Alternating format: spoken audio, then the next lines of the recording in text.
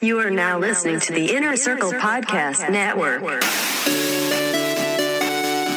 つの出会いが二つの恋に進み、三つの震える心が優しい音色を奏でた。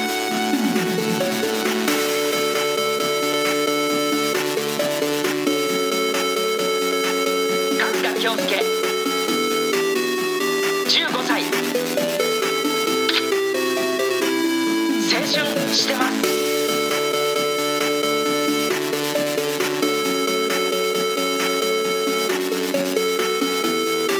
春日京介、青春してます。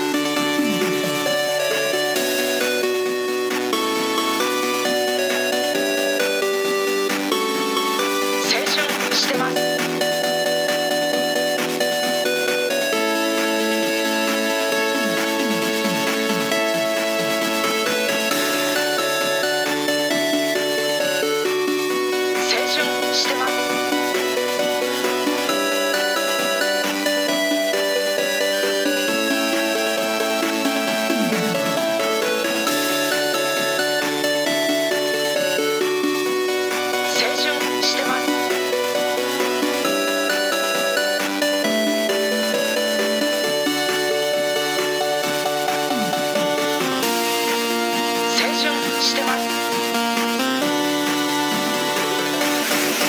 What is good? Konnichiwa and Merry Christmas, bitches.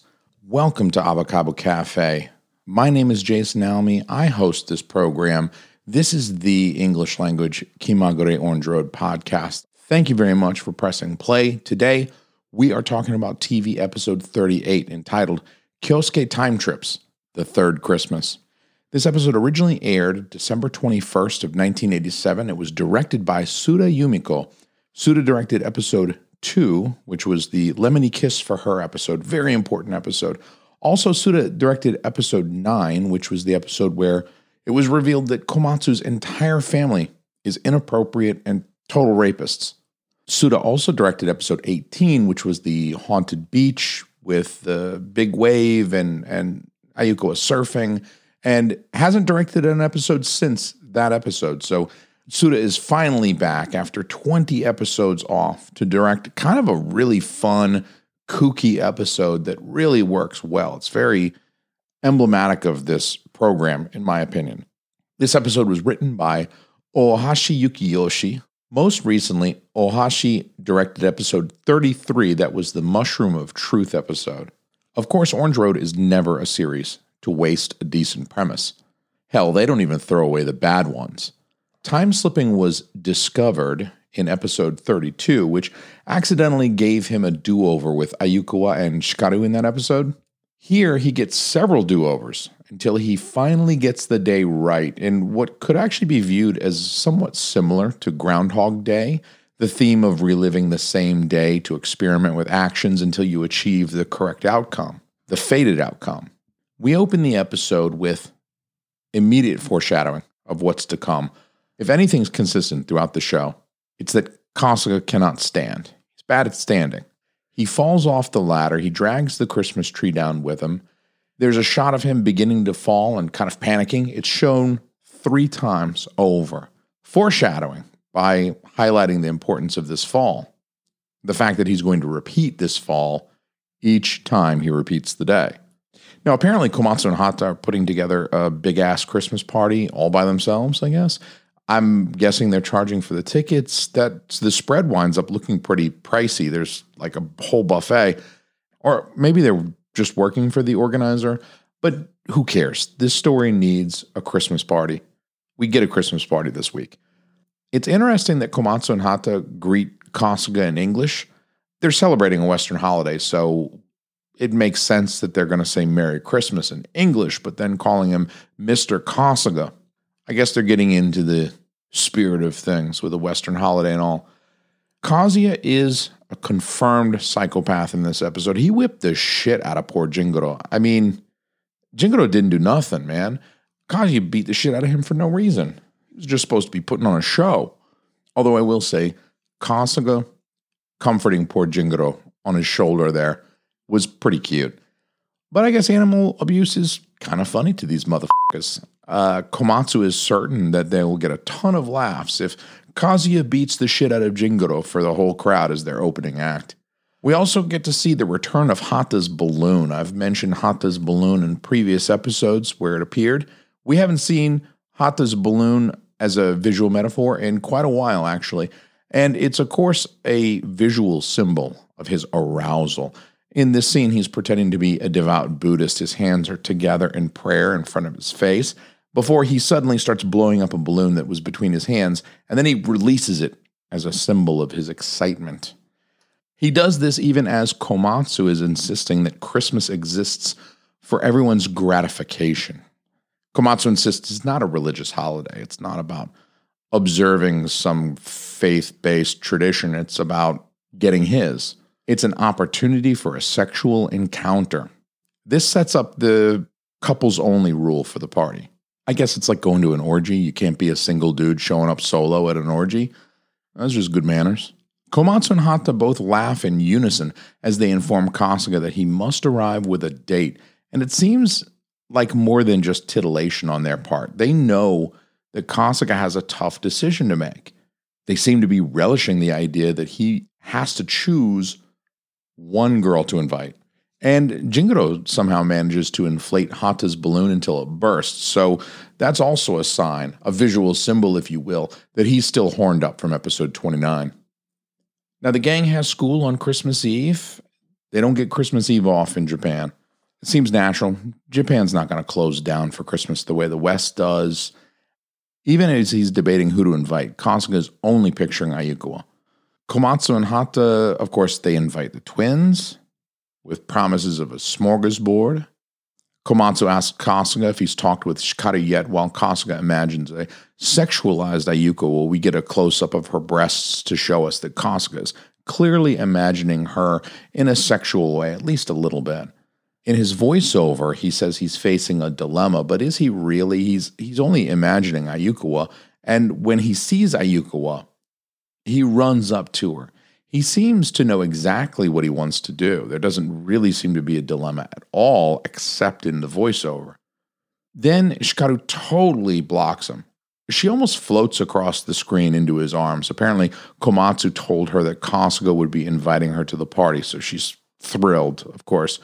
Here, Komatsu and to a lesser degree, Hata, they're meddling, and it helps move the plot along, of course. There's a purpose for these characters, Komatsu and Hata. As distasteful as they may be, I've mentioned on a few occasions that they have a purpose, they serve a purpose to move the plot in certain directions, and here, their function is important, if not completely ridiculous, sure, but still, they move things in the direction they need to go. Now, Ayukawa feigns disinterest when Shikaru asks her to come with. Shikaru actually suggests that Ayukawa bring a date as well. They could double date or something like that. Of course, Ayukawa is uninterested in anyone other than Kasuga. She doesn't want to watch Kasuga being romantic with Shikaru on Christmas Eve. Apparently, in Japan, Christmas Eve is more of a canoodling holiday. I think here in the West, Christmas is maybe more of a family thing, maybe geared a little bit more towards kids. Yeah, sure, there's plenty of young adults getting drunk on Christmas, but that seems to be more of a New Year's thing. Christmas seems like the family holiday. You're getting together with grandma for Christmas, that type of thing. Over there, it seems to be more of a holiday to spend with the one you love, the one you want to get freaky with. Now, importantly, Ayukawa lies about having plans with her sister's family. Her sister got married 6-ish months ago. Ayukawa seems a little miffled that Kasuga didn't ask her to the Christmas party. She makes it fairly obvious. Of course, she played it off like she had other plans, but the next scene is her tearing up her ticket to the Christmas party and releasing the shards into the wind. It completely undermines her lie. It tells us, as the audience, that she fully intended to go to the party and that she had hoped that Kasuga would invite her. And now that Kasuga is planning on going with Shikaru, she doesn't need the ticket anymore. She can tear it up and let the breeze take it away. She also makes a point to wish Shikaru a good time. She doesn't tell Kasuga to have a nice time. She only tells Shikaru to have a good time. She bounces a mop off of Kasuga's head as well. So she makes it pretty clear to Kasuga that she's nonplussed. Kasuga goes about the rest of his evening after school. Kasuga, apparently it looks like he's wearing the same outfit from his ill-fated date with Ayukawa in episode 25. That was where he'd had himself hypnotized. They go to Disco Mobius. She ends up half drowning him in the fountain outside in front of everybody. Really embarrassing for him, I'm sure. But he's still dressing like he's about to go use a quill to sign the Declaration of Independence or something like that. His sisters fight over a dress in what seems like merely an excuse to show them in their intimates. But it's setting up some things to do over as Kasuga relives the day. Spoiler alert, this really is just an excuse to show them using the power in what amounts to their underwear. The conflict of Manami and Kurumi fighting over a dress is meant to reflect the pull that Kasuga supposedly feels between Shikaru and Ayukawa. Like the dress is a metaphor for Kasuga, and Manami and Kurumi are fighting over this thing. It's a limited resource. There's only one of them. They both want it. So it's obviously meant to be this sort of trivialized version of the overarching conflict that Kasuga faces over the course of the entire Orange Road media. And we don't really see much of it again after this. And that's why I say it's just an excuse to kind of show them in their underwear. They're using the power on each other. This isn't even something that Kasuga particularly relives. He never gets this conflict right in the episode. They just kind of forget about it on his third run through. Now, more and more in recent episodes, Yusaku is invading Kasuga's personal space and menacing him very directly, rather than concentrating on Shikaru. And I think Yusaku is becoming gradually more aware of his homosexual desire for Kasuga. Listen to what Yusaku is saying in this episode. At first blush, he seems upset that Shikaru is going to the party with Kasuga because he wants to go with Shikaru. But pay attention, he mentions that Christmas and birthdays are big days for lovers. And I think what he's saying, not that he wants to go with Shikaru, but that he's upset that Kasuga is going with Shikaru for Christmas. He wants to spend Christmas with Kasuga as a couple. And I think that's what he's driving at here. He's really focused on Kasuga's decisions and Kasuga's behaviors because he wants Kasuga to choose him. We see more evidence of Kasuga's secret power of dumb luck here as the pizza guy narrowly misses him but winds up nailing Yusaku as Yusaku is right about to pummel Kasuga. So Kasuga narrowly escapes this one, and it's just dumb luck, and it's his power working for him, I think, in the background. Interestingly, Shikaru dresses rather boyishly for her date. She has this kind of androgynous style. It's feminine in the stylings and the cut, the way that the shoulders are cut in. It looks like a feminine outfit, but she's wearing pants. She's not wearing a dress. Remember, Kasuga earlier envisioned Ayukawa in a white dress. Shikaru's also wearing a tuxedo, tails, and a bow tie. So it's feminine, and it's not unlike Marlene Dietrich's costume in the famous scene from the film Morocco. You can just Google Marlene Dietrich and you'll see a dozen pictures of her in a tuxedo with a top hat, maybe a cigarette hanging out of her mouth. She's got this kind of sultry thing, but it's also a little androgynous. She's also cross-dressing. Shikaru doesn't quite wear it with the confidence or bravado of Marlene Dietrich, though. Of course, this day is filled with events for Kasuga to have to repeat. His sister's fighting over a dress, almost getting his ass kicked by Yusaku, the Oba-chan asking for directions. It's really not unlike Bill Murray stepping off of the curb and into the puddle over and over and over again. The setup is remarkably similar here, and I think that we can all agree that Groundhog Day is a timeless classic. This episode, of course, predates it by several years. Now, Kazuya showing up to the party with a date gives us a kind of sense that history is repeating itself here. I think what the filmmakers want to tell us here is that Kazuya is in for an experience that's not terribly unlike Kasuga's own adolescence that we're witnessing unfold over these episodes. It's a reminder of the timeless nature of this show. Despite Orange Road being possibly the most 80s thing ever, there's still a timelessness to it. No matter when you were born, you had a springtime of your youth. And I think that's what resonates so well with audiences. It's the reason why this show is so beloved even now. At the party, we get to hear some kind of classical Christmas music, some nice instrumentals. We hear jingle bells being played. And the night seems to be going great. Everybody seems to be having a great time, except Ayukawa is missing. And for some reason, nobody questions why Ayukawa's older sister would be calling for Kasuga. It doesn't really seem normal. Has Kasuga even spoken to Ayukawa's older sister since her wedding some 6-ish months earlier? The obvious purpose of the phone call is to tip off Kasuga that Ayukawa was full of shit earlier.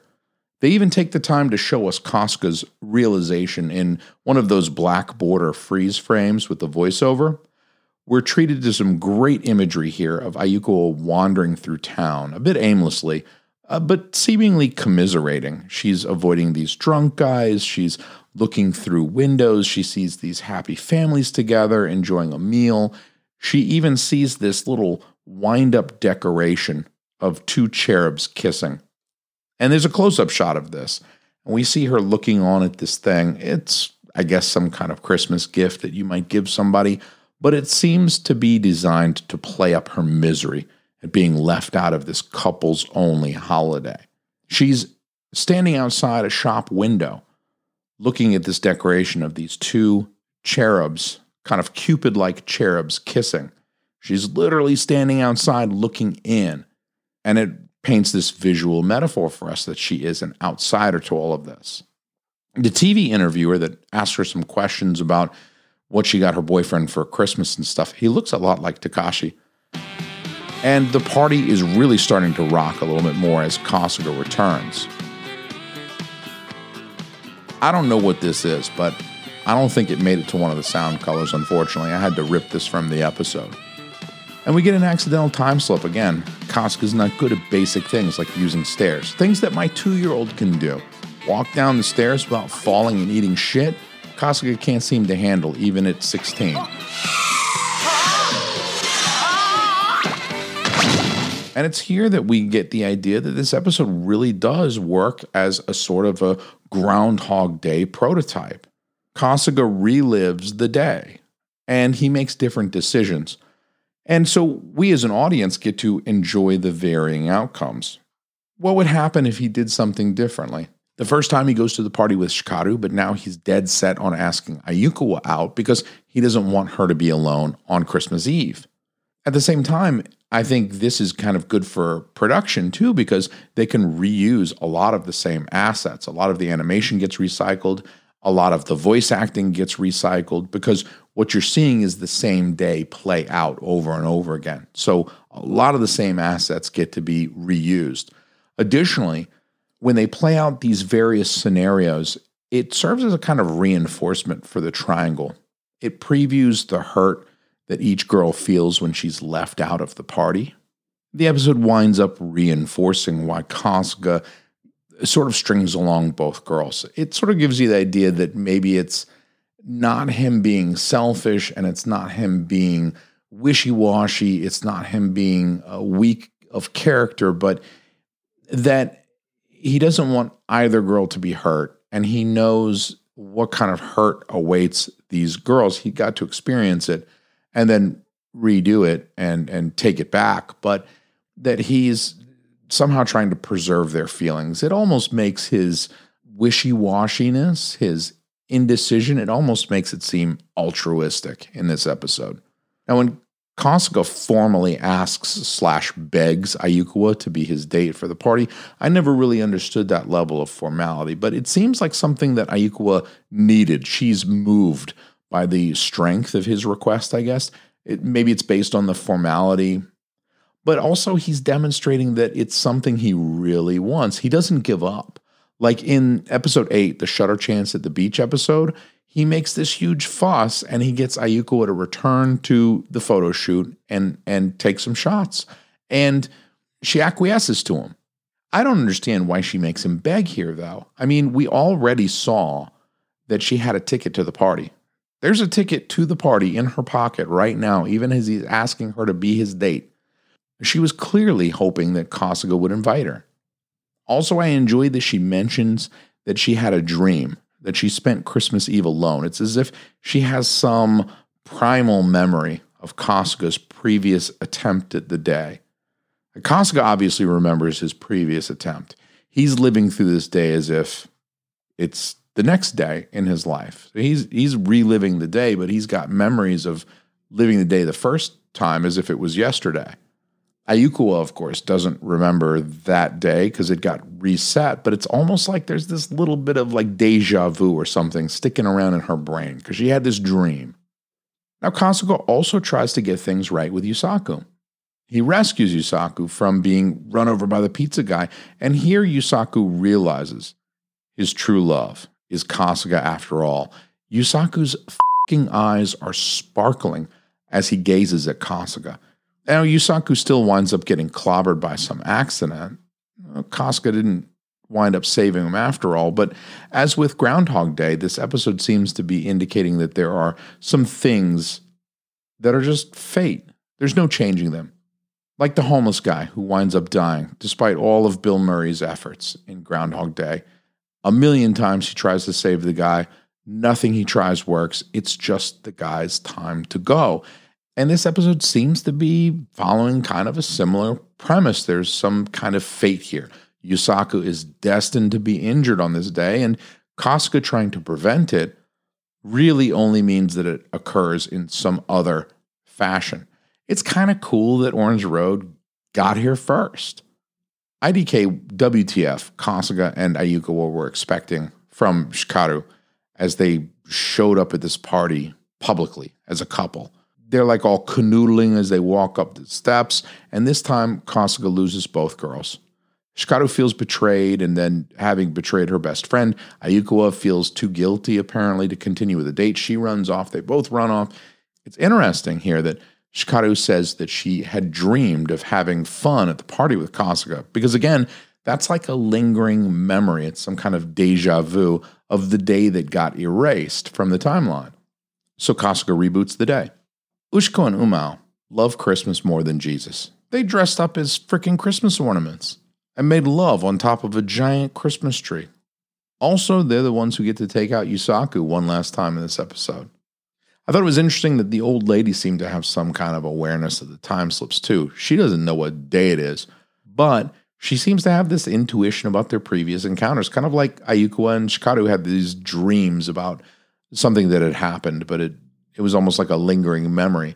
Or maybe the old lady's just batshit loco. Who knows? So Kasuga apparently resolves things by bringing both girls as his date.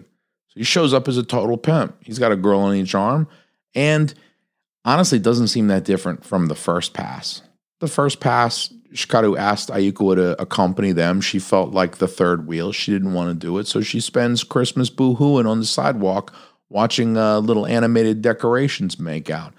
But this time around, maybe Kasuga was the one who finagled it. He asked Ayukawa to join him and Shikaru rather than it being Shikaru trying to include her out of pity. So maybe Kasuga talked her into it. He sweet-talked her. You know, Ayukawa can't say no to Kasuga anyway, especially when he gets down on his hands and knees and begs. Makes it formal. The resolution does seem to jive with my theory that it isn't really just Kasuga perpetuating this love triangle, as much as it is the girls. They have an influence on this too. This episode seems to indicate that things are better with them as a trio. The correct resolution to the conflict of this episode was for him to acknowledge both girls and to bring both girls as his date instead of choosing one or the other. Because it went wrong with either girl. If he chose Shikaru, then Ayukawa was left out and Kasuga felt horrible. If he chose Ayukawa, then, of course, Shikaru was brokenhearted and Ayukawa couldn't handle it either. So Kasuga learned that really the only way to successfully navigate this situation was to acknowledge his relationship with both women and show up with both as his date. It almost doesn't seem like it's just Kasuga trying to benefit from both relationships. Sometimes it does seem that way, especially in the manga. It seems like Kasuga's just trying to work things to his advantage and to go out with Ayukawa when it's convenient and go out with Shikaru when it's convenient and kind of keep them both strung along. And it feels like he's being kind of an asshole, but This episode really, it shakes that a little bit for me, at least with the anime, because it seems like they really do want to tell us that for the majority of these episodes, it's really about the trio, and there's a dynamic with the three of them, and they all need to be involved. Oji-san and Oba-san make a pretty incredible appearance, and they it all up for Kasuga. Grandma was dressed up like Santa too, instead of Mrs. Claus. Like Oba-san was wearing the fake beard. It's a pretty formidable display of the power by Oji-san and Oba-san. Perhaps the power gets stronger with age. I like to think that. Maybe as you get older, you get better at using the power. Your muscles might get weaker, but your psychic abilities get stronger and stronger. Now, Kasuga literally gets run over by a reindeer here, too. Sets him back to repeat the day again by accident. The song, Grandma Got Run Over by a Reindeer, was about 8 years old at the time of this episode, so while it predates this episode by long enough for them to be aware of it, I can't imagine that this is an actual reference to that song. But it could work, right? Kasuga literally gets run over by a reindeer and has to repeat the day after finally getting it right, and that's kind of the comedy. Of course, this episode exposes some inconsistencies with the time slip mechanic. I've always liked the idea that the time travel is accidental, and they call it time slipping. They don't call it time traveling. It's not an intentional thing that he does. He just, I don't know, if you bump his head hard enough, he'll go back a day or two. In episode 32, we first see time slipping when Kasuga travels to the past. And of course, when he gets there, there's a younger version of himself already there. Makes sense. Much like in Back to the Future 2. Marty travels back to 1955 again. There's already another version of him there that's enacting the events that we saw in part 1 of Back to the Future. Here, Kasuga is simply resetting the day. He's living the day over and over again, just like we see in Groundhog Day. So each time he returns to the past to relive the day, there's not another version of Kasuga there. Unlike in episode 32, there's no real explanation for why the time slip mechanic is different in 32 than it is here, other than that's how it has to work for the narrative to function the way that they want it to. Why couldn't he just restart his birthday? Or why isn't there a past Kasuga to encounter now that the now Kasuga goes into the past in this episode? Who knows? I'll tell you who doesn't care, and that is Terada Kenji. Also, there's no mechanic for initiating the time slip, and it is one of the reasons I love it, as I mentioned. There's not a machine with dials or lights blinking or something like that. You can set the date, hit a button, and willfully time travel to a precise date and time, space, location. I like the idea that this is an imprecise thing, that you're rolling the dice with attempting to time slip, because who knows where you could wind up? Who knows if it'll even work? You could throw yourself down the stairs 10 times and just wind up with CTE and not even travel in time. But I gotta wonder, why doesn't he time travel that morning when he fell off the ladder? When he falls off the ladder the first time, he doesn't time slip. He just gets up pissed off. And each time he time slips throughout this episode, he returns to that moment of bonking his head on the floor. I don't know if it's like dropping a pin in your Maps app. I don't know. I guess it is kind of. It's like he falls off the tree, he bonks his head. That's him dropping his pin in his map app so you don't forget where you parked your car at the airport. Bada bing, bada boom. Every time he time slips, it's just going to go right back to that pin that he dropped in that moment in time. Kind of a neat way to look at it. But also, what determines the moment in the past that he arrives in? It's seemingly random, but it also seems meaningful.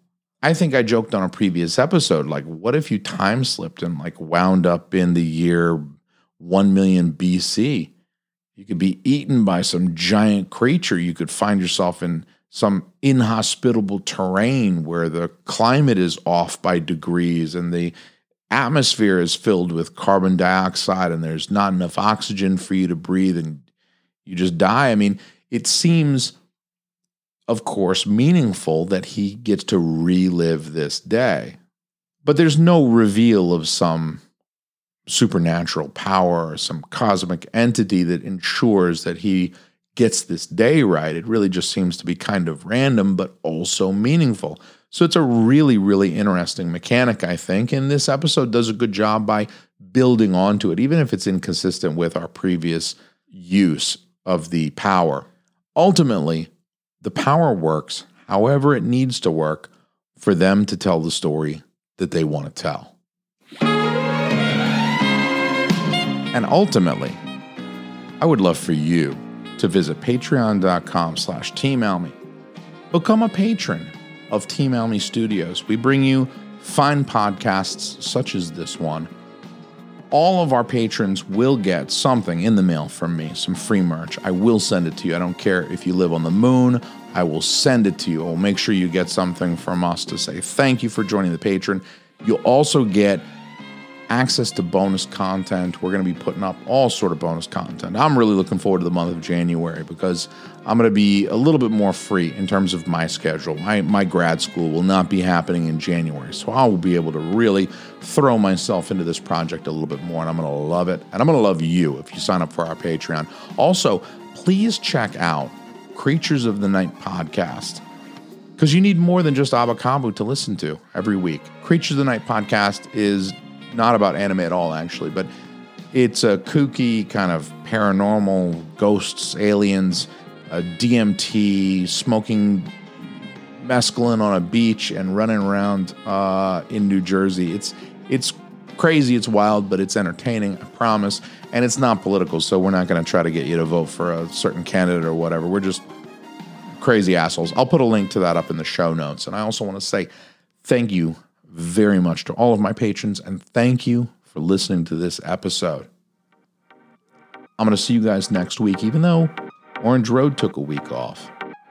I'm not. I'm going to see you guys next week with a bonus episode for the OVA White Lovers, because this is the perfect time of year for a weird ghost story skiing in the slopes episode. When else am I going to do that episode?